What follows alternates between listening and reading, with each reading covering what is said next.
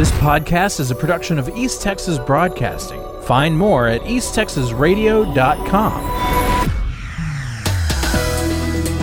After a unanimous vote by the NBA Board of Governors, the sale of the Dallas Mavericks to the Las Vegas Sands Corporation, a gambling and entertainment company, is a done deal. The sale is believed to be the largest cash transaction in NBA history with no debt service. The team is valued at between $3.8 and $3.9 billion. The new owners have purchased more than 100 acres of land near the former Texas Stadium site in Irving, causing speculation a new Mavs arena could be built there. Mexican officials moved to clear a migrant encampment on the banks of the Rio Grande Wednesday as U.S. officials met with Mexico's president to press for measures to limit a surge of migrants reaching the United States southwestern border. Mexico began clearing tents, both occupied and unoccupied, from the encampment in the border city of Matamoros across from Brownsville. The effort, backed by bulldozers and workers with machetes, continued Wednesday as U.S. Secretary of State Anthony Blinken talked with President Andrés Manuel López Obrador in Mexico City. The Dallas Cowboys released former first-round draft pick linebacker Rashaan Evans on Wednesday, one day after he was arrested for possession of between 2 and 4 ounces of marijuana in Frisco. He played in 9 games for the Cowboys this year, with 9 total tackles.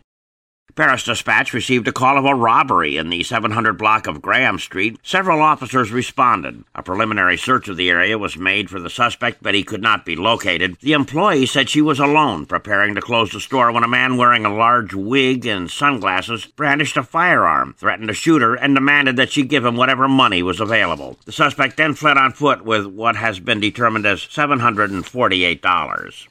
Michael Monroe Ivy was arrested in Hopkins County for aggravated assault with a deadly weapon of a date, family, or household member causing serious bodily injury. No other information has been disclosed, and at last report he was being held in the Hopkins County Jail.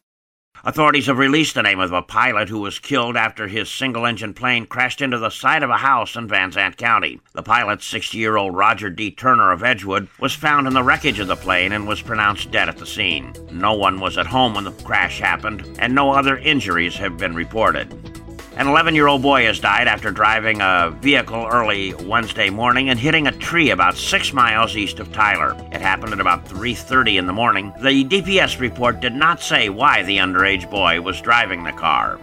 Law enforcement officials throughout East Texas are searching for a man wanted for sexual assault of a child. Marshall Police have issued an arrest warrant for Cameron Deshawn Payton. Anyone with information about Payton's whereabouts should call 911 or any law enforcement agency.